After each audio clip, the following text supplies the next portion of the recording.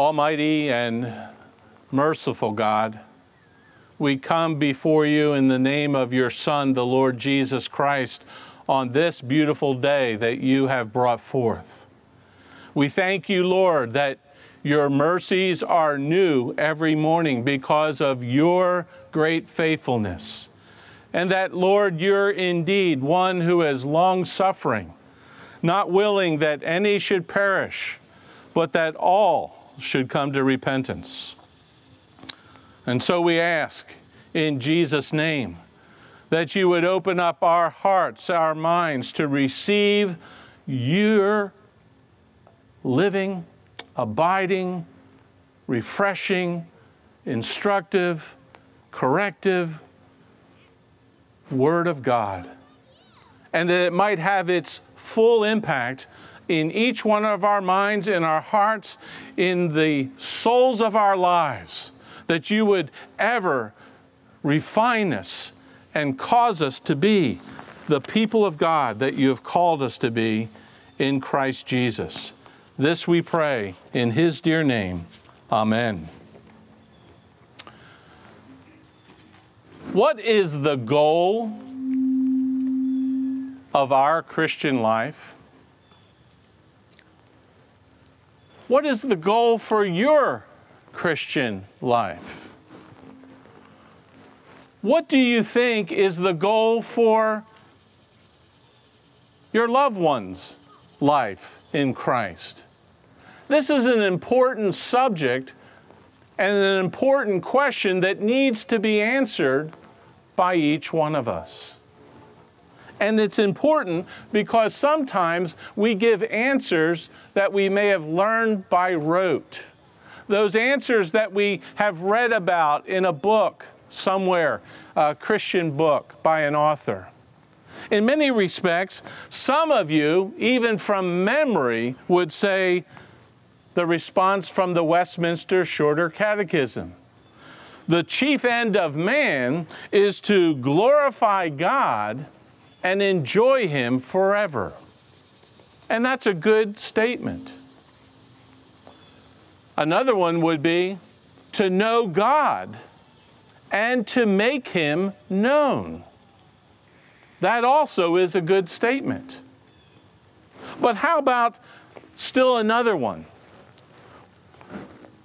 Saying that we are called to live by faith as devoted followers of Jesus Christ and in relationship with the God who has redeemed us through Christ. You see, all of these answers and these responses, you might say, are framed right within the teaching of Scripture. But I believe that we can lose sight of what those statements say. We can lose sight of how we answer this question, what is the goal of our Christian life, by not really believing that we as Christians are able to reach that goal. One of the things that Jesus made very clear during his earthly ministry, it's found in actually Matthew chapter 6, verse 33. He said this, "But seek first his kingdom and his righteousness, and all these other things will be added to you." To seek God's kingdom, to seek his righteousness is the goal of the Christian life. In fact, R.C. Sproul, in his book entitled Pleasing God, wrote this: "A more accurate translation of this concept would be, seek ye first above all else, above all things, the kingdom of God and his righteousness." Seek the kingdom, seek righteousness, the righteousness of God. These are the priorities of the Christian life. Well, one thing I need to say before we move on, and that is this: the unbeliever has no capacity to seek God's kingdom and His righteousness. And the reason why I want to say that is because a lot of times today we use contemporary thoughts about people seeking God. But the unbelieving cannot seek God. In fact, we read in Romans chapter 3, verses 10 and 11, there is none righteous, not even one. There is none who understands. There is none who seeks for God. So this seeking God's kingdom and God's righteousness has to be those who have faith in the Lord Jesus Christ. And I would like to encourage you to consider this. Only believers in Christ are so graced by God and by His indwelling Holy Spirit that we are able to keep on seeking the kingdom of God and seeking the righteousness that comes through faith in Christ. And it starts at our conversion.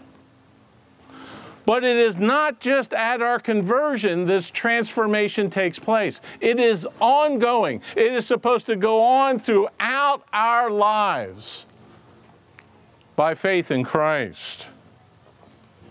And therefore, it involves, for believers, a persistence in searching out for God and for His will for one's life. It involves also a dedication of prayer, of asking God for help and assistance as we go along throughout this life in seeking God's kingdom and His righteousness. And thirdly, it involves hard work, labor on our part. It doesn't come to us on its own. We must search it out. We must seek it out. We must work for it in order to achieve what it means to be living to reach the goal of the Christian life. This Sunday and every Sunday morning, we say the Lord's Prayer together, don't we? And part of the Lord's Prayer is, your kingdom come, your will be done on earth as it is in heaven. Is that the prayer of our hearts as believers today? That God's kingdom come, God's will be done in all areas of our lives, every day of our lives, every moment of our lives? This ties in very closely with what Paul said in Colossians chapter 3, verses 1 through 4. He says this to the Colossian believers and to us today. Therefore, if you have been raised up with Christ, keep seeking those things above where Christ is, seated at the right hand of God. Set your mind on things above, not on the things that are on earth. For you have died, and your life is hidden with Christ in God. When Christ, who is our life, is revealed, then we also will be revealed with Him in glory. Which brings us to our text this morning in Ephesians 4. Because the Apostle Paul here, in this particular text, is talking about how do we live our Christian life? How do we live the Christian life to its goal? And Paul instructs us as believers that as we live by faith in Christ, we must be being transformed to live in God's kingdom and in accordance with His righteousness. In other words, folks, we are called to be living the kingdom out here and now in this world. Let me say that again. We are called. In fact, there must be this kingdom living here and now among God's people. This means that our former manner of life before, when we were without Christ, is to be gone. It is not to be referenced again. It is not to be something that we lean on. It is to be dead. It is to be removed from us.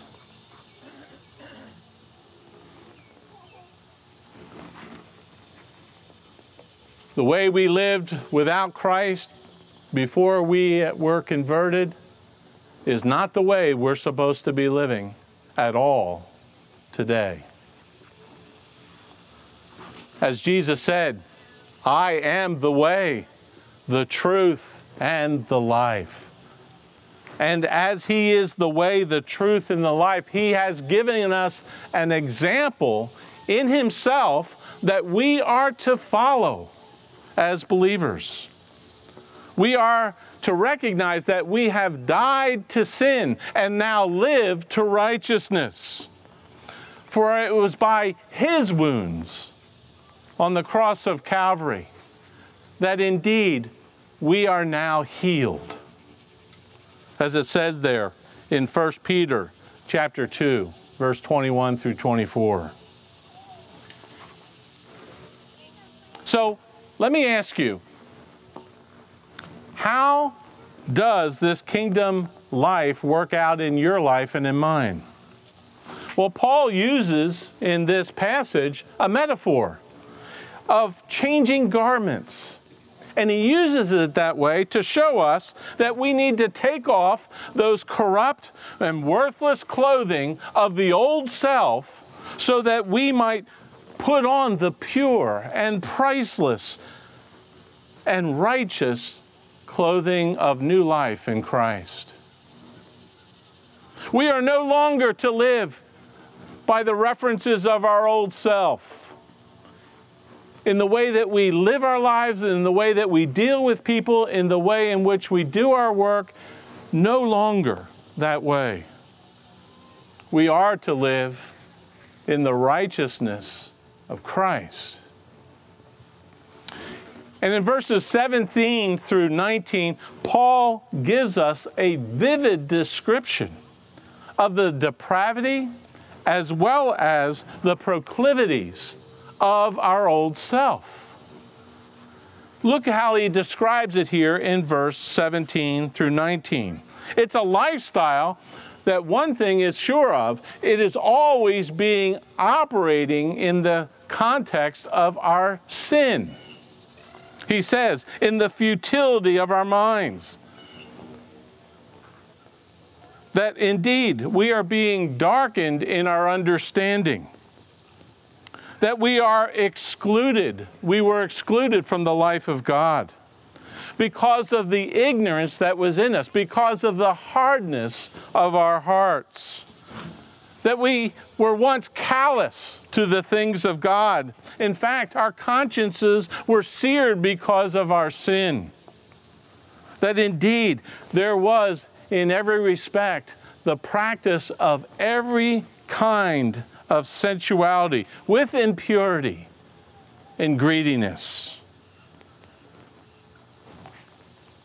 What a dismal thought of thinking about trying to go back to what we once were. Trying to use those resources that were ours in our ignorance and in the fallenness of our sin. One thing is certain. We need to stop trying to use the means and the manners of the old self. Frankly, in the church today, we are finding Christians trying to wear both kinds of clothing.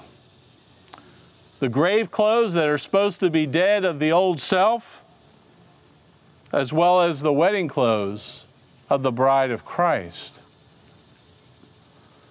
And this cannot be the practice of believers in Christ in the church. How does it show itself?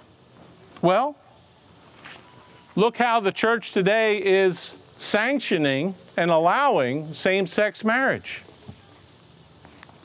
Look at how the church today is ordaining homosexuals into the clergy. Look how many of the views of the world that does not have this perspective of God's truth in their minds and in their conscience, how that's being adapted into the way a church is supposed to function and operate today. These are just some general ways in which, indeed, the grave clothes of the old self are trying to be worn with the wedding clothes of the bride of Christ.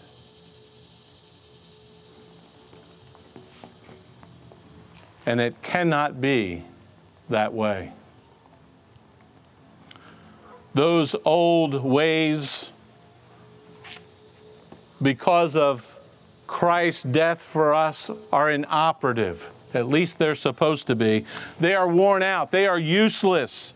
The old self has died with Christ. And we are to live in and by the grace of God with Christ.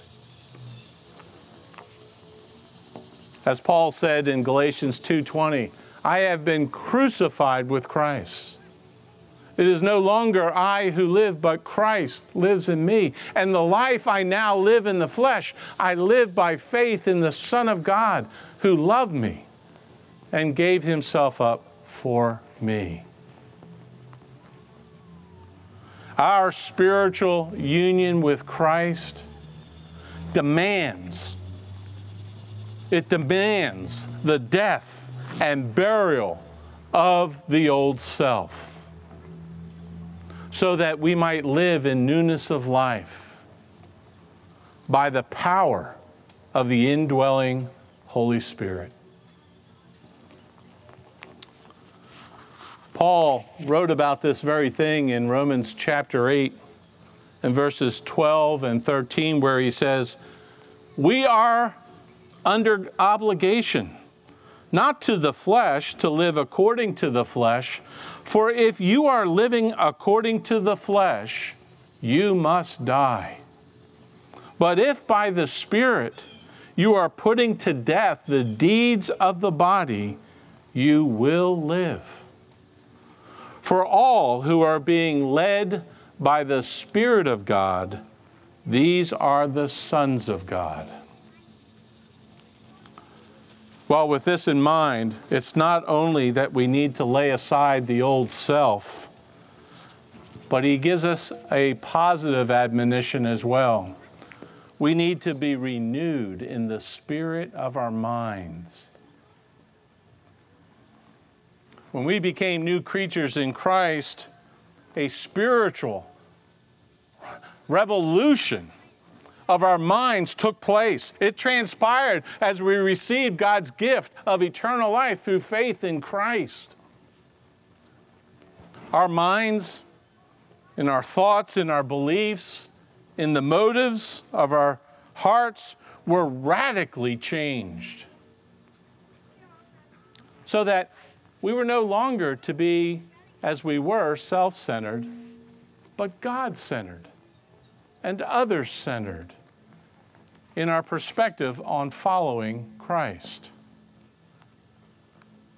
God gave us this new spiritual perspective of life, but not only of life, but also of death as well. Death no longer has its sting. The grave no longer has its victory for those who are in Christ Jesus. But not only that, he produced within our conscience a new keen sense of morality according to the principles of his word on how we are supposed to live. Indeed, He's even put within us a want to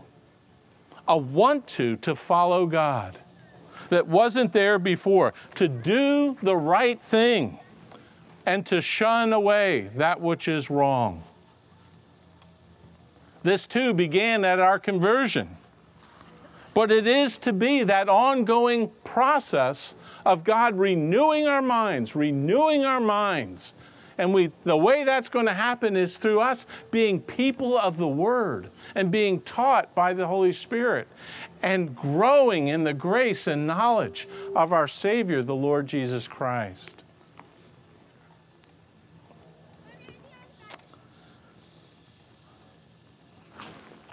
Some of you here I've talked with personally within the last few weeks.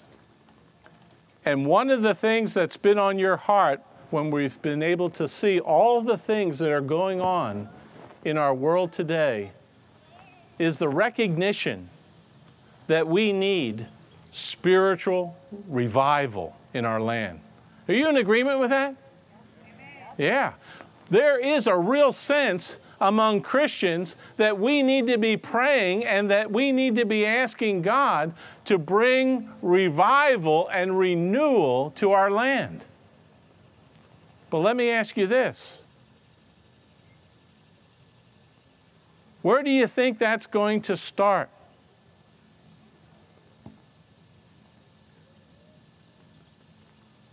It's going to start with the church. That's where it's going to start. If we want to see revival and renewal in our land, then we need to be a people who want revival and renewal in our faith walk with Christ. That's where it's going to begin.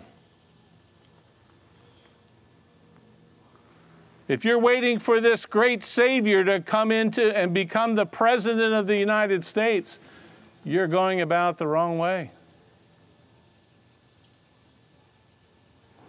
It begins with us. And how much do we want that renewal? How much do we want God to revive our hearts?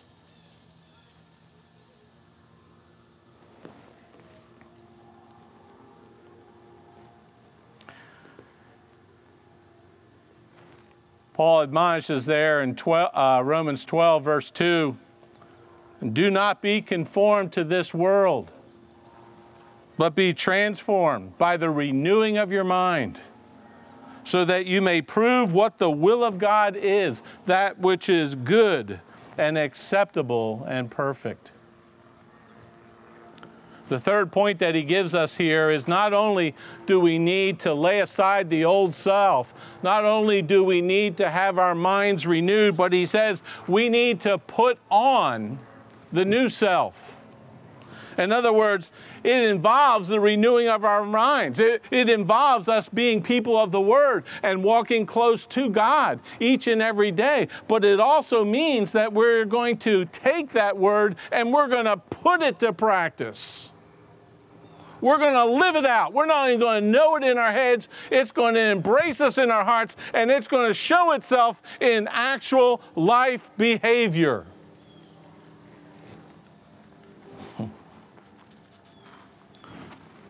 Because putting on the new self is indeed a Spirit-filled transformation. It involves us radically walking away from the things of this world and living peculiarly in this world for Christ.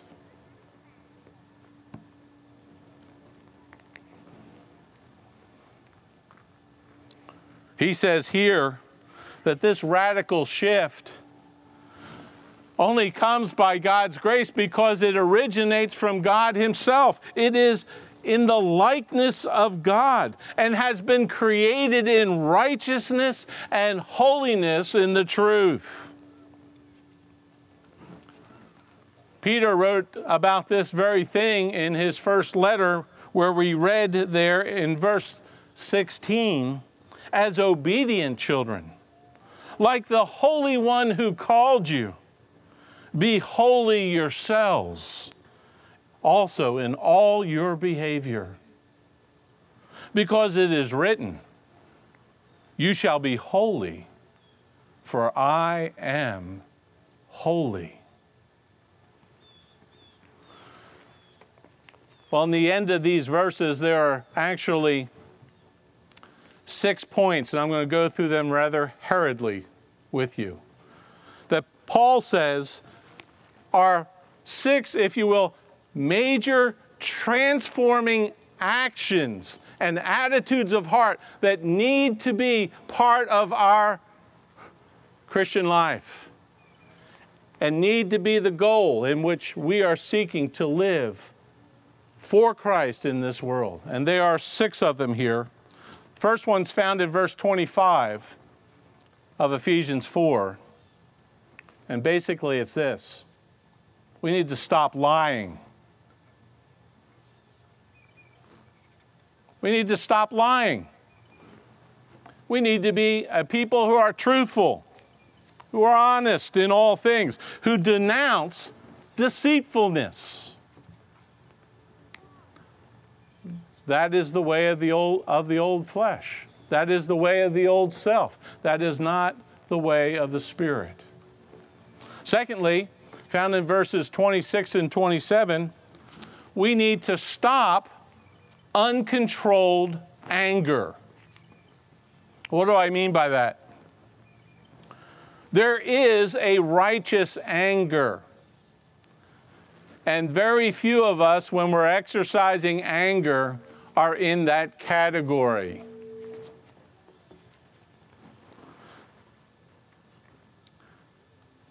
Christ exerted righteous anger to injustice, to blasphemy, and to other circumstances while he was here on earth. Yet there's a caution here given to us that we're not only to have anger under control, but to make sure that we don't sin. Okay?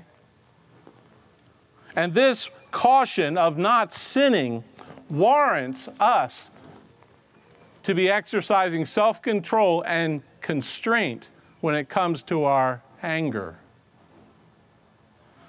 In other words, instead of uncontrolled anger, we should be bridling our anger and making sure that we're not sinning in that anger.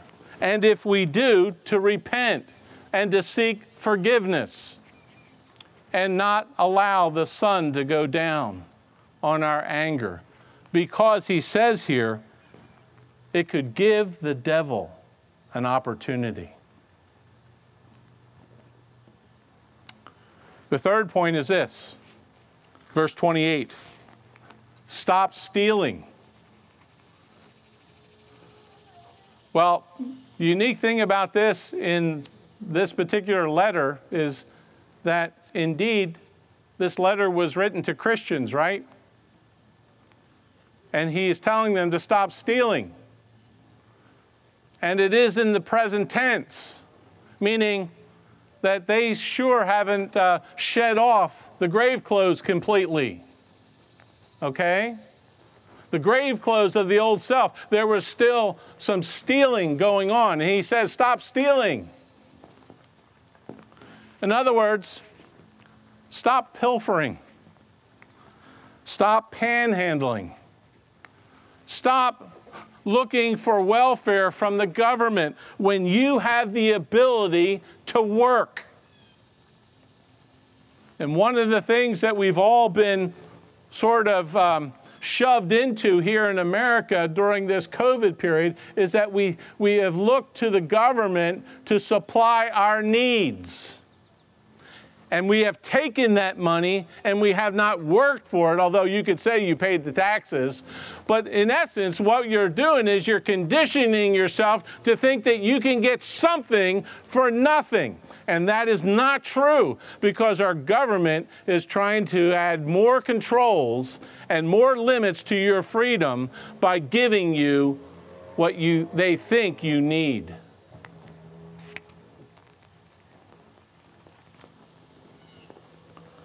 We need to work. It's right in the commandments there in Exodus chapter 20, right? Very clear. 6 days you shall work and do your labor. And working's not bad. It is not the 4-letter dirty word. It is good for us to be working. God wants us to work if we're able. In fact, Paul says it this way to another church. He says, if anyone is not willing to work, then he is not to eat either. The fourth point he brings out here is that we should stop corrupt speech, foul language, disgusting words, rotten, useless words that have no restorative value. These are prohibited. And yet, if we hit our thumb with a hammer, or we have somebody come across us and get in our way, whether it be in an automobile or in a aisle of the supermarket, isn't it amazing how quickly those old words pop up, right?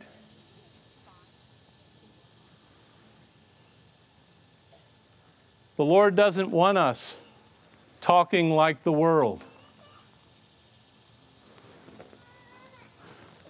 We should not be calling people names.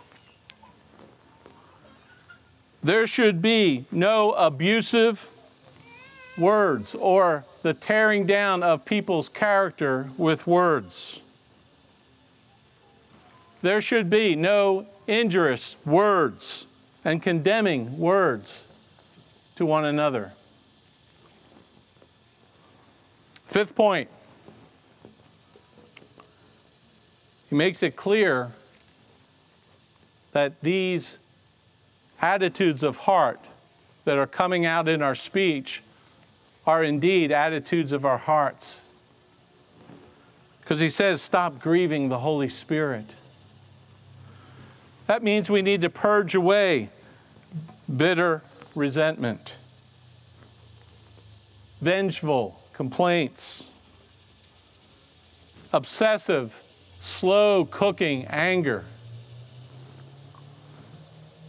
violent yelling. One of the words here means bad hardiness, badness from our lives because it grieves the Holy Spirit. Instead, he shows us how we're supposed to respond to one another and people in this world. He says, be kind, tender-hearted, forgiving one another, as God, for Christ's sake, has forgiven you.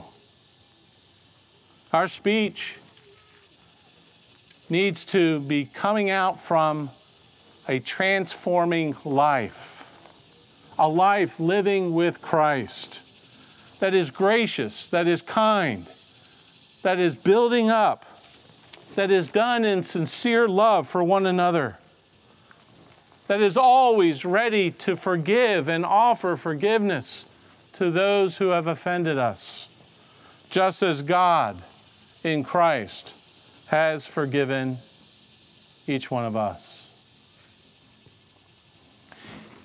It is true, beloved, that our old nature of sin exists, and it will not die until we are with Christ.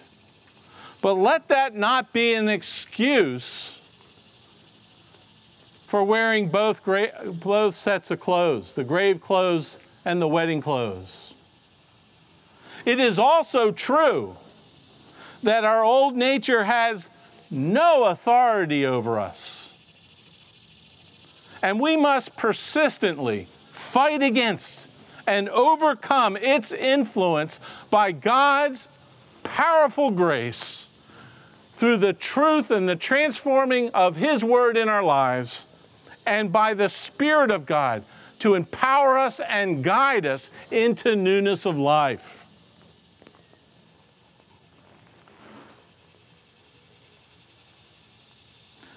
In other words, we need to be about a continual renewal, a cultivating a deeper attachment to our Savior, the Lord Jesus Christ, and a detachment from this world. And that's going to involve some do's and don'ts in our Christian life. And just like my wife was looking for scissors, I had it as an illustration. Just like both scissor blades work together and are needed to make the cut, so both faith steps working together are needed to put off the old man and to put on the new man. Of saying yes to Christ. Because in saying yes to Christ, we are saying no to the old man and to Satan, our adversary. Beloved, let's have a renewal, a revival that begins with us by putting off the old ways and putting on Christ's new way. Amen.